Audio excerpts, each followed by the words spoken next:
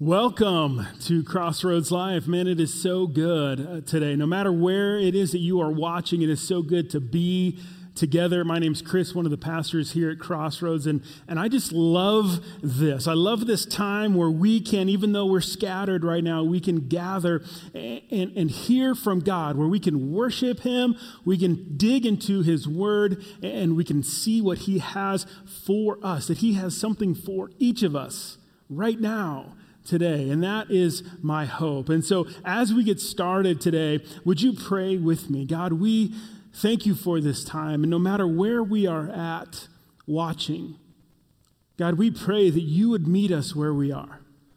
For those who are in a good place, for those who are in a bad place, for those who are hurting right now, for those who are rejoicing, Father, for all of us, would you meet us where we are? God, we need you. We need you. So God, would you speak to us today? It's in Jesus' name we pray these things. Amen. Well, I don't know about you, but man, I love it when I feel like my life is all together.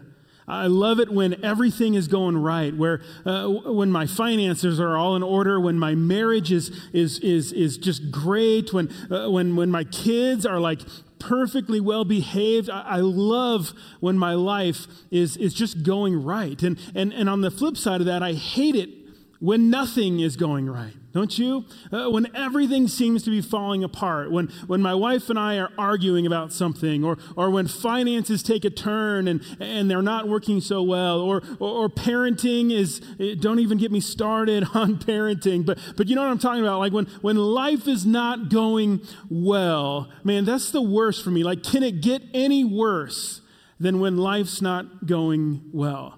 And actually, I think it can. And you might be thinking, well, what can be worse than my life falling apart? Well, here's what I think is worse, is when we think we have it all together, but actually we don't. That's worse. When we think everything's going well, when we sort of have our act together and things are just going well, that is worse. When it's really, really not. When I was in seminary, my very first semester, I thought, man, this is going to be a cakewalk. It's going to be easy. I was 25 years old, and I had already been through Bible college, and I thought, man, this is going to be easy. I'm going to take 5 credits, and I'm going to do just a really easy semester, sort of work my way into it. And I was in this biblical interpretation class that every seminary student who goes through Denver Seminary has to take. It's like the intro to intros for seminary, and it's biblical interpretation. And there I was in this class, and about 2/3 of the way through the semester or so, I walk into class that morning, and I sit down, and the first thing the professor says is, all right, everyone, come up and turn in your papers. And all the 125 people or so in the class, everybody gets up at the same time, walks forward in a line, puts their paper on his desk, except for me. I was the only one out of the whole class that remained seated the entire time. And it was in that moment when I realized I don't have it together. This is bad. This 20-page paper was something like 70 or 80% of my entire grade for the semester. And so the whole class, I'm stressing out. Right that afternoon, I go to my professor's office, and I'm like just on the verge of losing it. And I go into his office, and I sit down, and I'm like, I don't know what to do, because it's not that I didn't turn in the paper. It's that I hadn't even started it. It didn't even occur to me to start this paper. And so there I am begging for mercy, and I had a couple of options. I could drop the class. However, it was too late in the semester to get credit for anything, so I'd actually have to take a failing grade. Or I could work hard and turn in the paper late. But for every day I was late, I would lose an entire grade off this paper. So there we decided. I called my wife, and I'm like, freaking out a little bit. She calms me down. We decide I'm gonna go ahead and do it. And so there I spent the next 3 days in the Denver Seminary Library working on my inductive Bible study paper, writing all these pages and just trying to pump this paper out as quickly as I could. And I finally got it done, and I turned it in, and I got my grade knocked down to a C. But I learned my lesson. I realized that, man, nothing is worse than when you think like you have it all together, but you actually don't. And the story that we're going to be looking at today in Luke chapter 7 has one person who thinks they have it all together and one person who knows that they don't.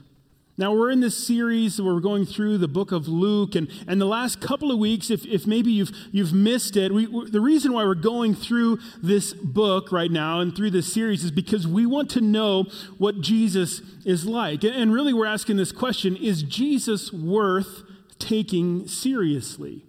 Because if he is worth taking seriously, then there's huge implications for what that means for us. If he's worth taking, if he's not worth taking seriously, then we can just sort of write him off and walk away. But if he is, there's huge implications. And our goal throughout this series is that we wouldn't just learn more about him necessarily or learn stories about him, but that we would actually know him in a different way. And in so doing, that we would actually respond by following him.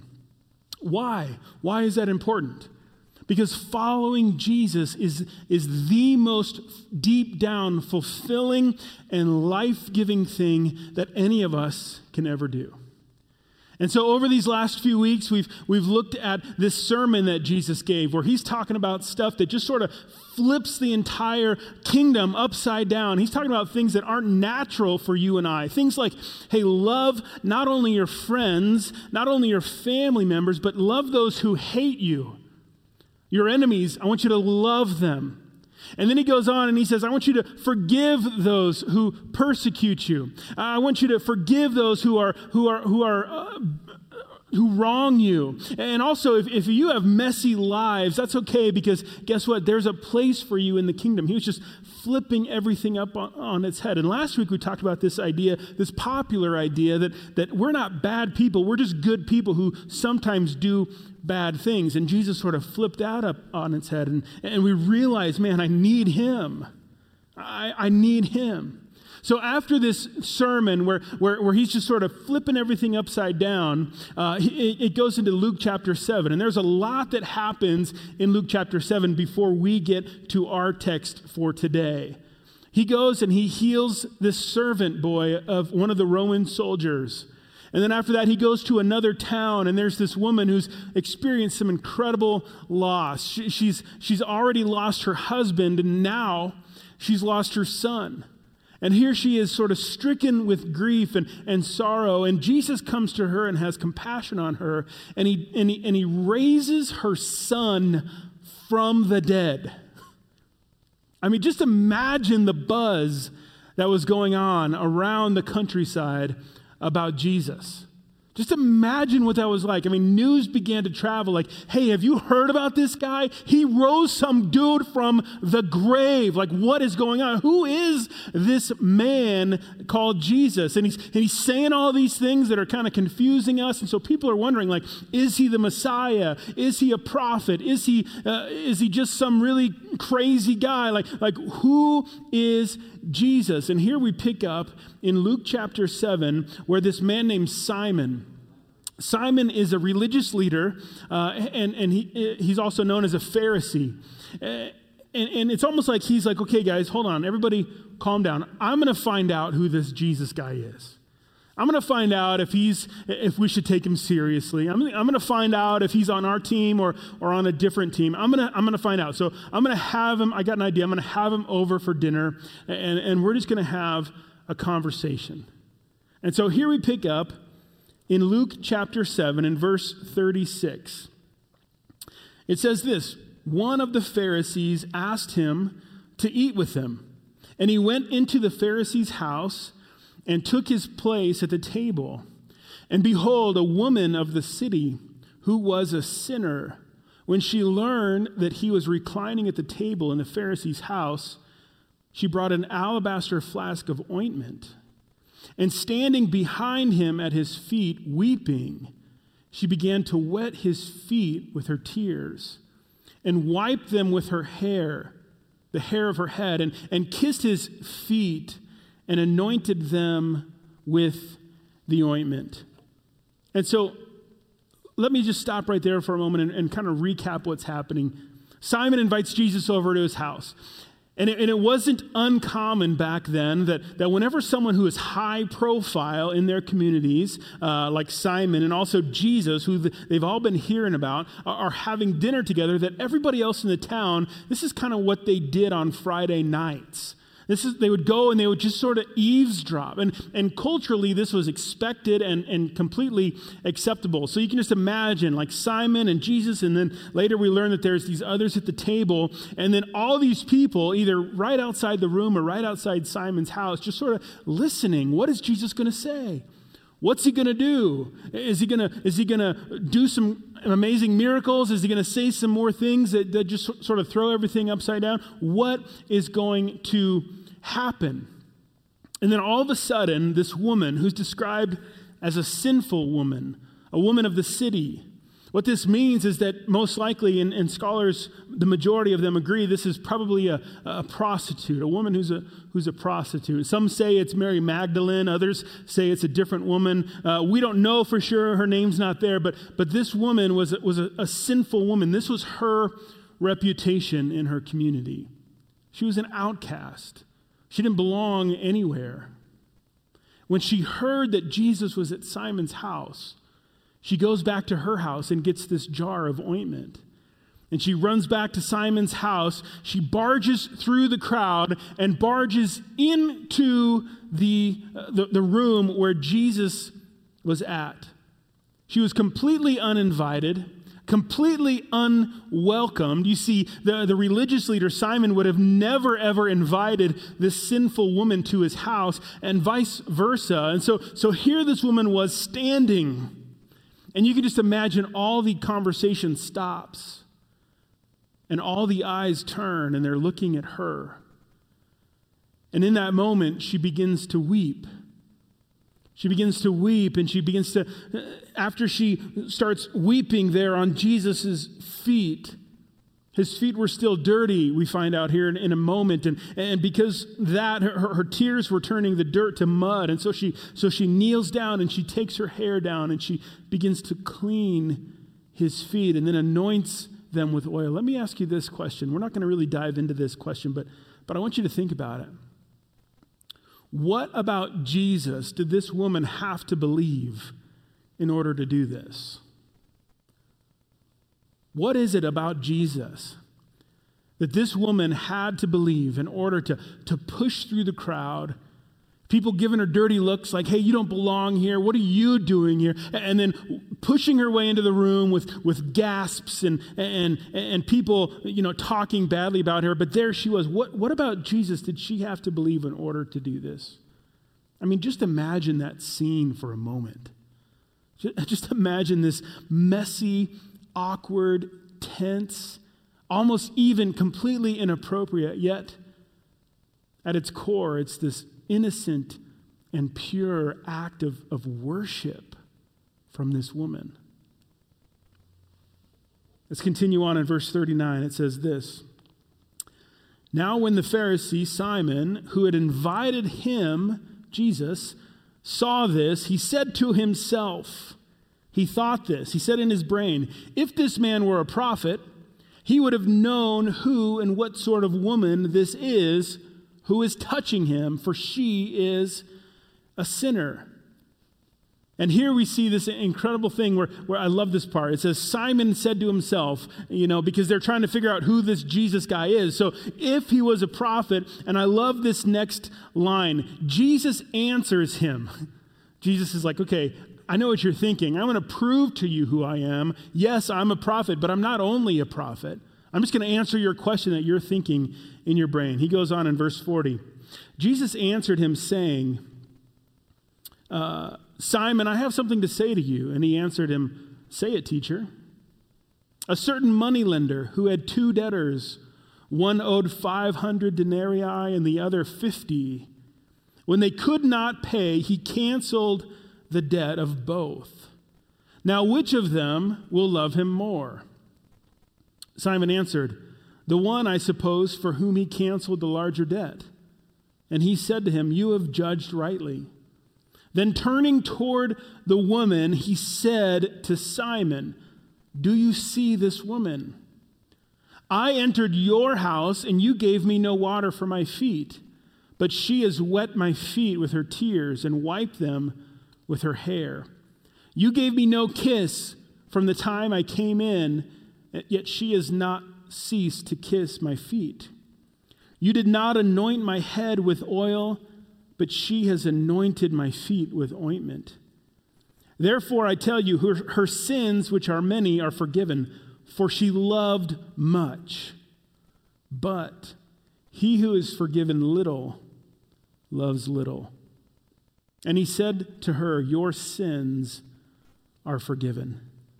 Then those who were at the table with him began to say among themselves, who is this who even forgives sins? And he said to the woman, your faith has saved you. Go in peace. Man, what a beautiful story. And here's the big idea of what Jesus is saying and what we're going to be talking about today. Here's the big idea, is that big forgiveness equals big love. Big forgiveness equals big love. In other words, this is what that means. We can only love to the degree that we understand the depths of our sin and there experience his even deeper mercy, grace, and forgiveness.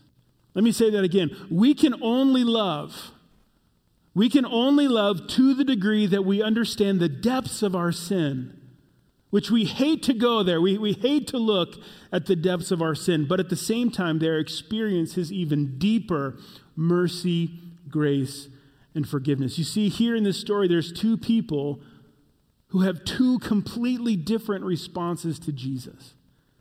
Simon was a religious leader. The woman was an outcast.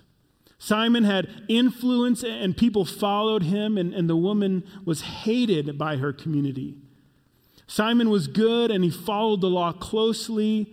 She broke so many laws. Simon was self-reliant. The woman was desperate for help. Simon had nothing to gain from Jesus, but she had nothing to lose. He didn't see a need for forgiveness, yet she was aware of her deep, deep need of forgiveness. He was interrogating and trying to trick Jesus. She was passionately worshiping Jesus. He did everything right except the one most important thing, and she did everything wrong except the one most important thing. You see, Simon thought he had it all together, but she knew that she didn't. She knew that she didn't. You see, what's worse than having it all together is thinking that you have it all together, but really you don't. You see, here Simon misses the entire point of Jesus' parable. The point wasn't that he was less in debt than she was. That wasn't the point. Do you remember verse 42? Verse 42 says this: when they could not pay, he canceled the debt of both. Here's the kicker for Jesus' parable, is that both of the people in this parable could not pay the debt. They were in the same boat. It didn't matter if it was just $100 or $1,000. They were in the same boat. So what's the difference then between Simon and this woman? The woman, she knew that she couldn't pay. It was clear to her, man, I cannot pay my debt. I have sinned big. Ultimately lost forever on her own power and ability to pay her debt. She could not do it. But Simon, on the other hand, he operated with this mindset that he didn't have a whole lot to pay. And if he ever did mess up, that really he could pick up the tab on his own. Why? Because of his pride and his self-righteousness. You see, the difference wasn't that Simon owed less, so he needed less forgiveness. The difference was that she knew she couldn't pay, and he didn't. And as a result, she experienced Jesus' grace in this sweet moment. But Simon, he didn't. Tim Keller defines grace this way. He says, grace is unmerited favor given by an unobligated giver. unmerited favor given by an unobligated giver. In other words, it's someone being let in somewhere where they don't deserve to be by someone who's not obligated to let them in. That's grace, and that's what this woman was experiencing, was Jesus' grace. And here's the deeper truth. You want to be close to God? You want to be close to God? It's not about getting your act together. Man, so many times this is how we function. We say we believe in the grace of Jesus. We say we believe that we trust in him. Yet so much of the time we're operating with this mindset that man, I have to be moral and I have to be good and I have to overcome these things so that, and deep down inside we think, if I do this, then God's favor will be on me more. But instead, here we see the answer to deeper connection and closeness with Christ is big forgiveness. You see, it starts with radical self-reflection. What's really going on in there? What have you thought about this week? What's deep down in your heart that's maybe laying dormant, that's been there for a long, long time?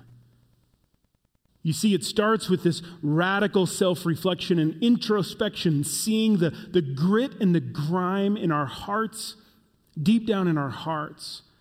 And it's then and only then that we can experience his life-changing love and grace. And you might be thinking, I should live a good and moral life. And I would say, absolutely, live a good and moral life. Make good decisions. But then at the end of the day, throw yourself at the mercy of Jesus, because even on your best day, you don't have it together. Big forgiveness equals big love.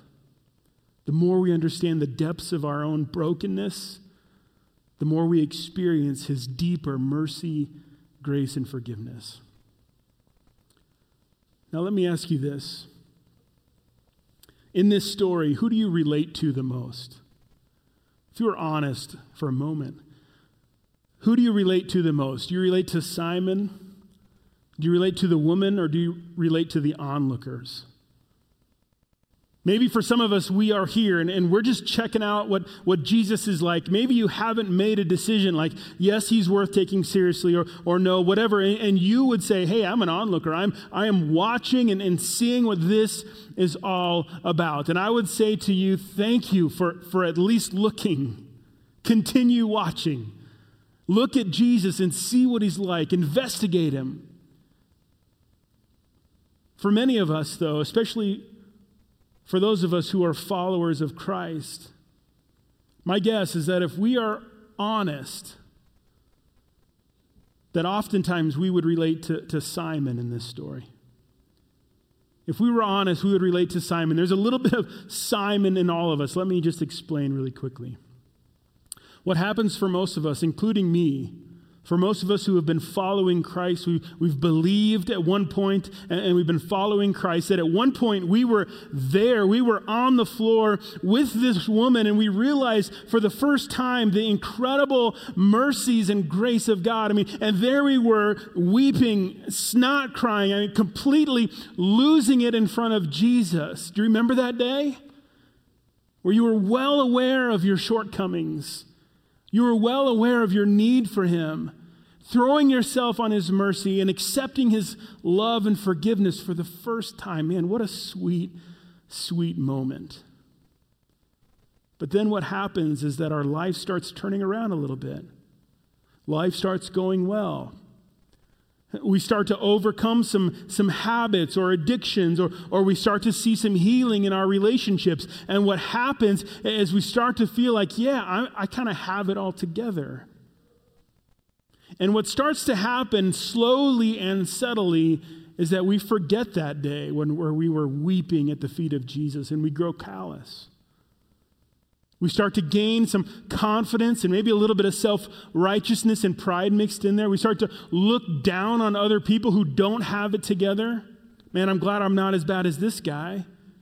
We begin to pass off our sins as little sins and not that big a deal. And we think, oh, I can pick up that tab. I'll just pay for that one. I'll just do better next time. I'll just give more money. I'll go serve more. I'll punish myself. I'll trick myself in some way to just not fall into that sin again. And I'll use my own willpower to do better. I mean, I live a pretty good and quiet life. I make good choices most of the time. I'm not doing much wrong. Yeah, I have sinned, but not any of the big ones. And we begin to buy the lie that we need Jesus less today than we did on that first day.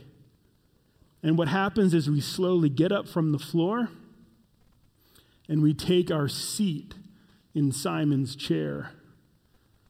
And from that place at the table, we miss out on exactly what we need most.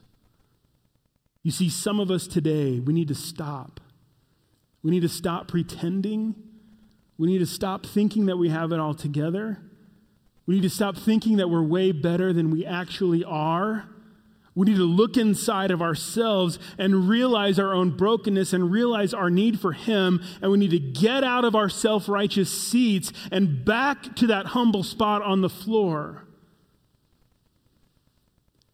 And the good news is that that spot is always open. For those of you who are onlookers, especially if you know today that you don't have it all together, my invitation to you is this, is bring it all. Bring all of your crap, all of your junk, the good, the bad, and the ugly, and come to Him realizing that yeah, I have lots to be forgiven for, but the good news is that big forgiveness equals big love.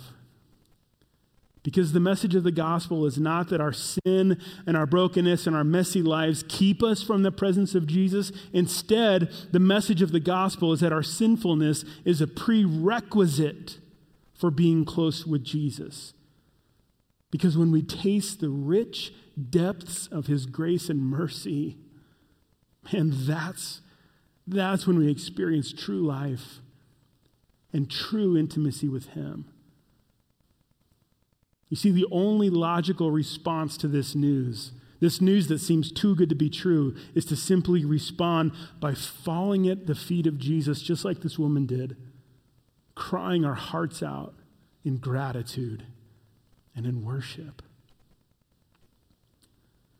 And that's what we're going to remember today when we take communion, when we go to the Lord's table, when we remember His sacrifice, that without it we would be completely lost. Would you pray with me? Jesus, today we come to you and we confess that we need you, God. God, when we stop and when we're honest about it, we know that we are broken, that we are sinful, that even on our best days we don't have it together. And Father, I'm thankful that the story doesn't end there, that while we were sinners, your word says, while we were enemies of yours, that you came running toward us in order to rescue us. And by rescuing us, in order to rescue us, you sent your own Son to die for enemies. God, we come before you today and we thank you. We thank you for your grace. God, in your mercy, your forgiveness. Thank you for making a way.